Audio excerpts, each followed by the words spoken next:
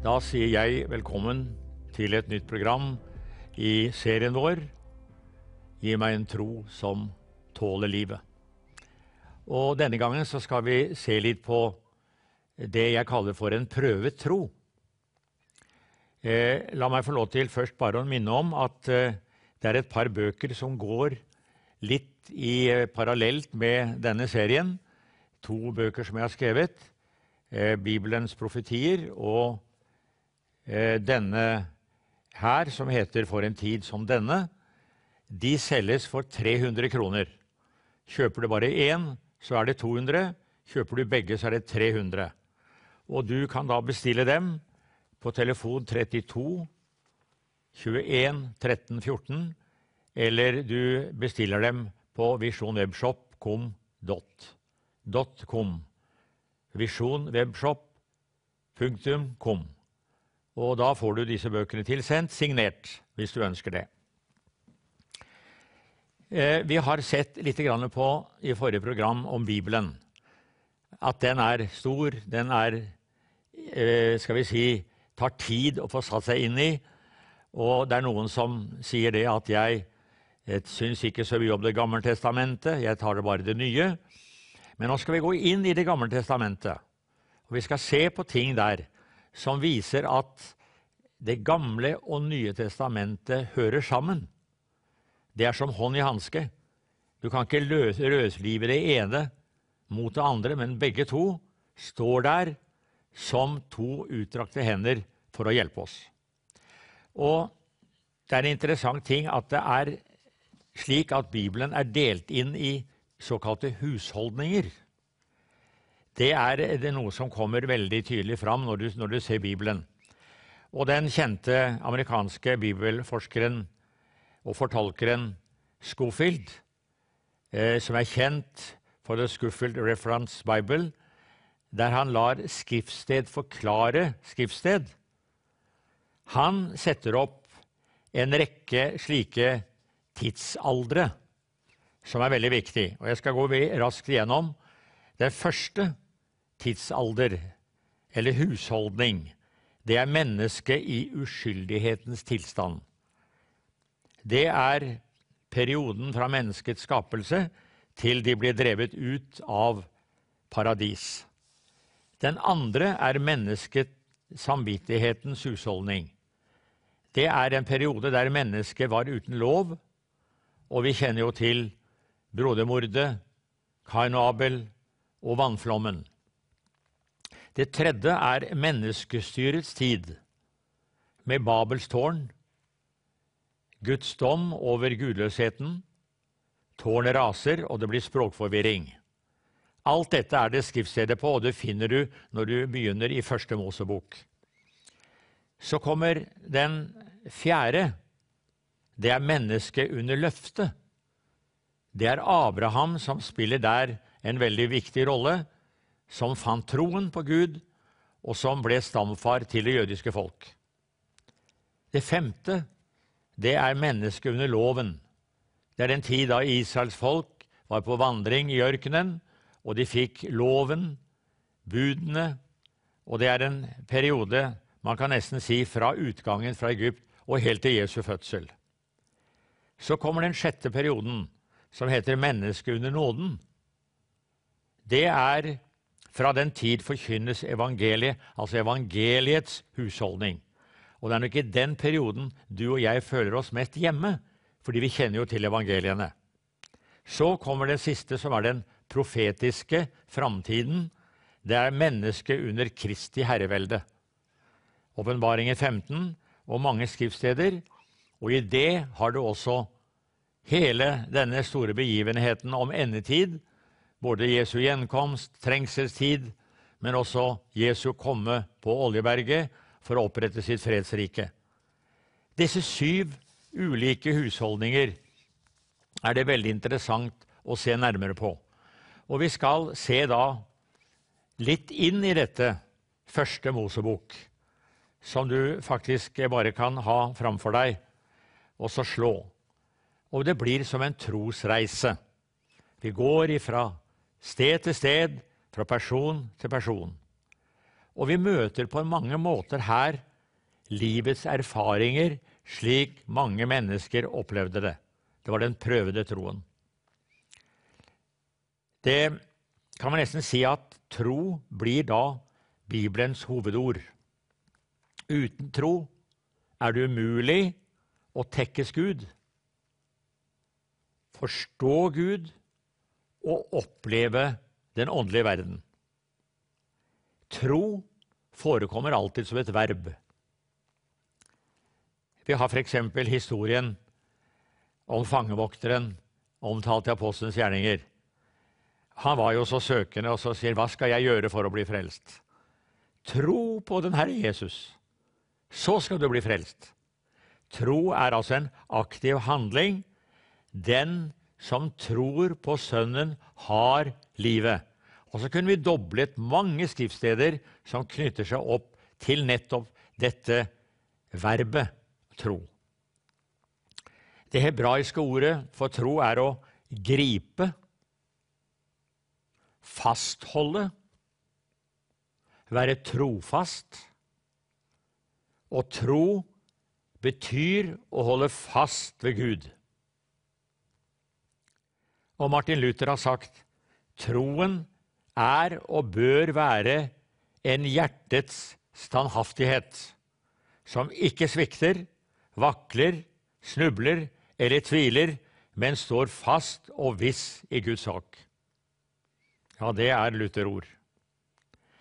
Og vi kan godt si at vi opplever da livet vårt ofte som en protest imot den troen vi har. Og det kan være slik at det svikter, men hele tiden oppfordres vi til å være faste i troen. Det betyr at vi tar et standpunkt, holder Guds ord for å være sant, og så fortvil og anfektelser og motstand og hva mennesker måtte mene, det får være deres sak. Du og jeg står fast på at vi har en klippe å bygge livet på. Men vi kan også si at tro er et substantiv. Tro er den bibelske lære. Kunnskapen om Guds frelsesnåde. Og Jesus bygde opp troen hos sine disipler. Gang på gang fikk de en ny troskrise. Hans slagord var dette: ha tro til Gud. Det fikk de se. Og det var liksom som troen i deres liv vokste etter hvert som det gikk sammen med Jesus. Da de fikk se at Jesus helbredet en syk, så forstod de at troen eier en kraft også til å helbrede et sykt legeme. Den dagen da han mettet 5000, så de et nytt bevis på troens kraft. Det var en liten gutt som kom med 5 byggbrød og 2 fisker. Og så sier Andreas, som fant gutten, men var det til så mange? Og så skjer det et mirakel i denne brødkurven.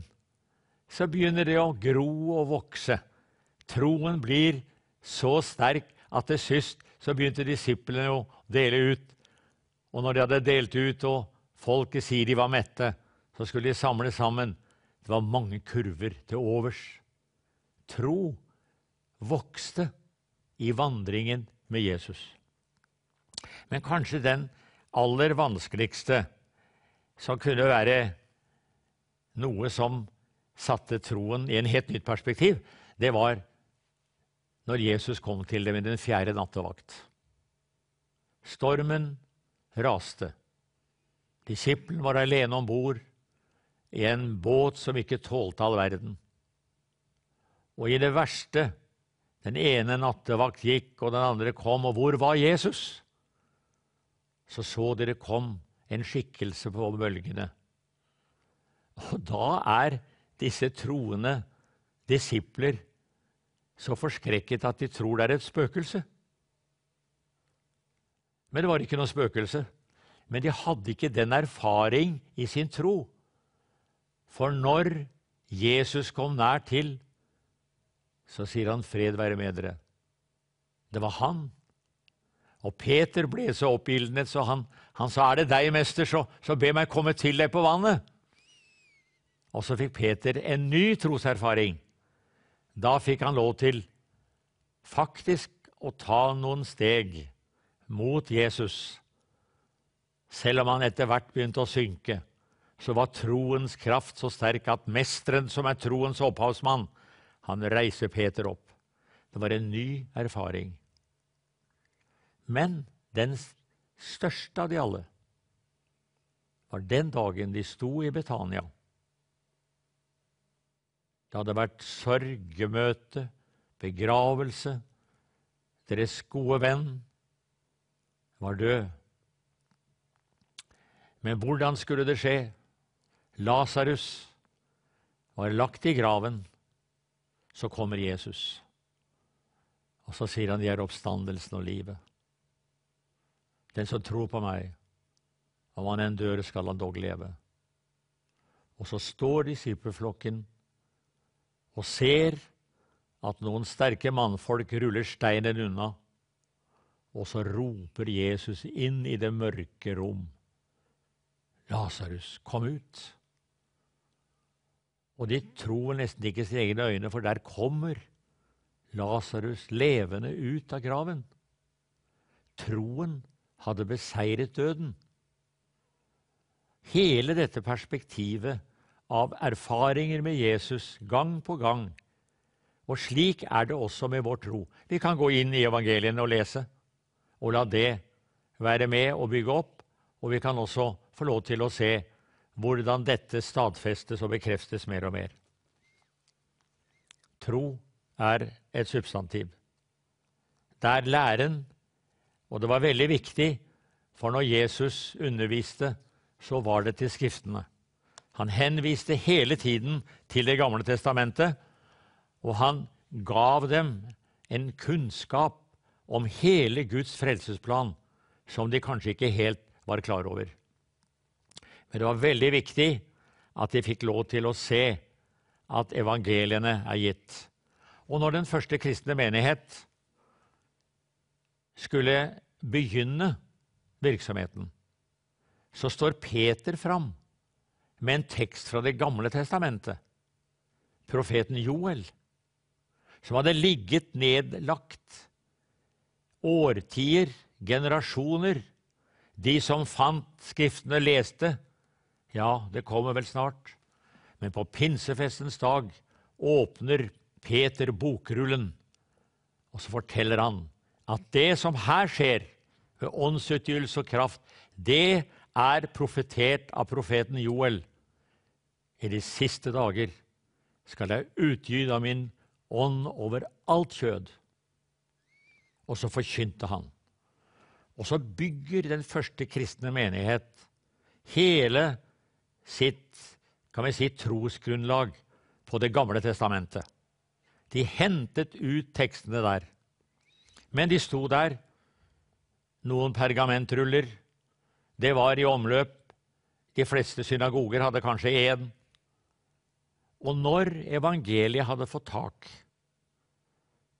så forstår apostlene at vi må få troen nedtegnet skriftlig. Vi må ha den. Og da, ved et tilfelle hvor det kunne ha blitt en krise, det var veldig møter, det var helbredelser, folk ble troende, kom til tro, det var dåp, det var vekst. Men de hadde jo ikke en bok, de hadde ikke den skriftlige læren. Da sier et par av disiplene, Peter og Johannes, vi må ha oss unnskyldt, men nå må vi avsette tid for ordets og bønnens tjeneste. Og da begynte en fantastisk periode hvor de skriver ned både historien om vekkelsen. Peter skriver sine brev, Johannes 5 brev, og de har med seg hele dette utrolige skriftmaterialet. For hvor hentet de tankene fra? De hentet dem ifra hele det gamle testamentet. Og det var det som var så viktig, at det som hadde vært skrevet før.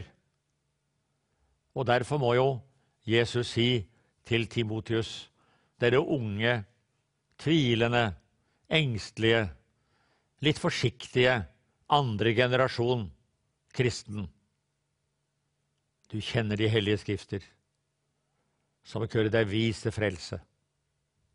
Og han formaner den unge generasjonen til å ta tak i skriftene, gjøre seg bruk av det som han hadde hørt, men som var viktig fordi de er mektige til å frelse.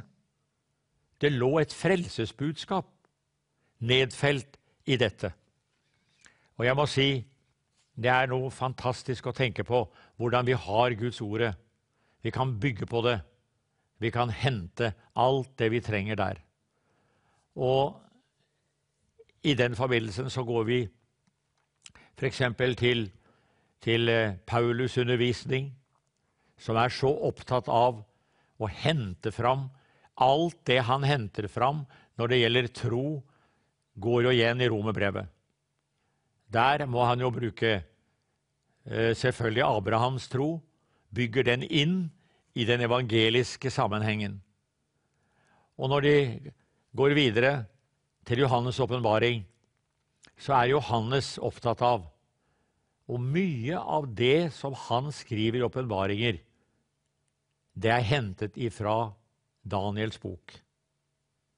Daniel, som var en profet, og som skriver om en framtid som er så fantastisk, stor og mektig, men som også er på en måte underlagt et slør, der vi ikke helt forstår, men må granske skriftene. Og så ser vi hvordan dette på en måte er med på å skape en trygghet. Vi er inne i en bibelvandring, og vi skal i neste program gå nærmere inn på nettopp dette med den troen som er prøvet. Og vi kan bare si, når Jesus møtte fortvilte mennesker, det var 2 stykker på vei fra Jerusalem til Emmaus. Og de var så opptatt med de religiøse ting, og de hadde hørt rykte om Jesu korsfestelse, og de hadde hørt rykte om Jesu oppstandelse, og de var helt forvirret. Så kommer Jesus uanmeldt og vandrer sammen med dem. Og det ble en trosvandring fra Jerusalem noen kilometer imot solnedgangen. Og hva er det den fantastiske oppstandende Jesus begynner med? Hvorfor går dere og tenker slik? Hva er det som gjør dere vondt? Og så begynte han fra skriftene.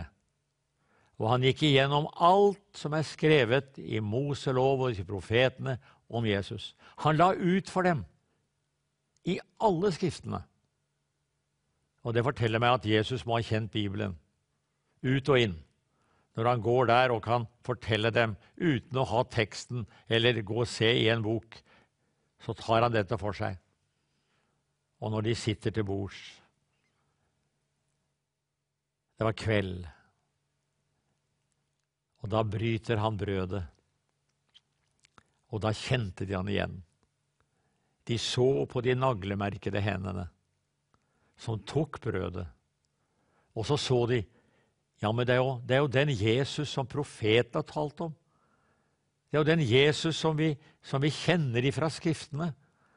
Det er den Jesus vi har hørt om fra virksomheten som har vært. Og det er jo det som det forkynnes nå, at nå kommer det en ny tid. Og så ble han åpenbart for dem, før han ble usynlig, og de 2 sitter tilbake. Ikke alene, men de sitter tilbake med en skriftforståelse, slik som du og jeg opplever når vi kommer til et møte. Når vi sitter og hører skriften lest, så er det vi ser noen ganger veldig tydelig for oss dette utrolige. Bildene kommer, Og jeg har mange ganger synes jeg har sett for meg alle de bibelske skikkelser som vi kjenner. Vi ser dem i liv, i lære, vi ser dem i fortvilelse, vi ser dem i vanskeligheter. Men det som bar gjennom alle ting, det var deres tro. Derfor kan vi si at vi skal få lov til å bygge vårt liv på dette som er så avgjørende i alle ting.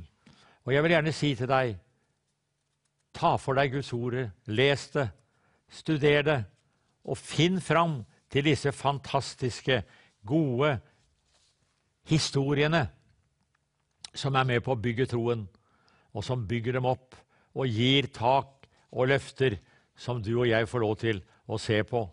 Og da er det godt at vi har en mulighet, og den situasjonen som vi lever i, er ikke bare en historie som liksom en gang har vært, men Guds ordet lever i dag.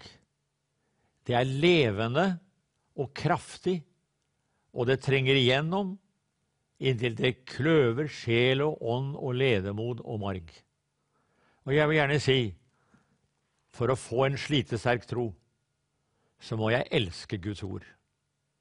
Jeg må sette pris på det, og jeg må ha en vane der jeg bruker ordet, tar det til meg, og jeg anbefaler deg en helt regelmessig bibellesning. Jeg har skrevet denne andaktsboken «I dag hjelper Herren», og der har jeg tatt med veldig mange bibelvers, over 700 henvisninger, og den er jo å få kjøpt for den som ønsker det. Og jeg har sett det viktig, når jeg tar for meg Guds ordet, at jeg memorerer, grunner på det, lar det vokse fram, lar det være noe avgjørende og betydningsfullt. Ditt ord fører videre.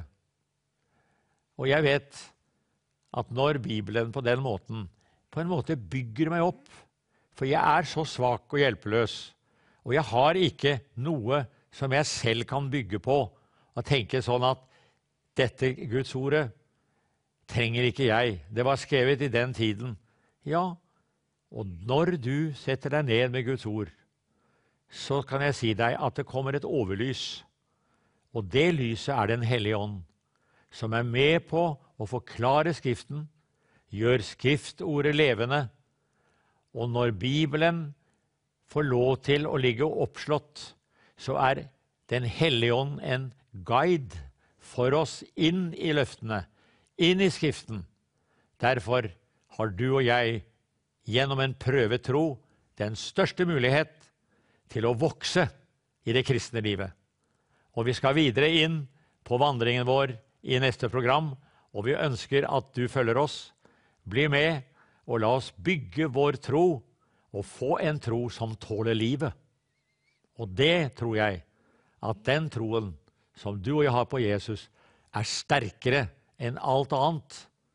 Bli sterk i Herren og i hans veldige kraft. Så ønsker jeg deg Guds velsignelse. Takk for at du følger dette programmet.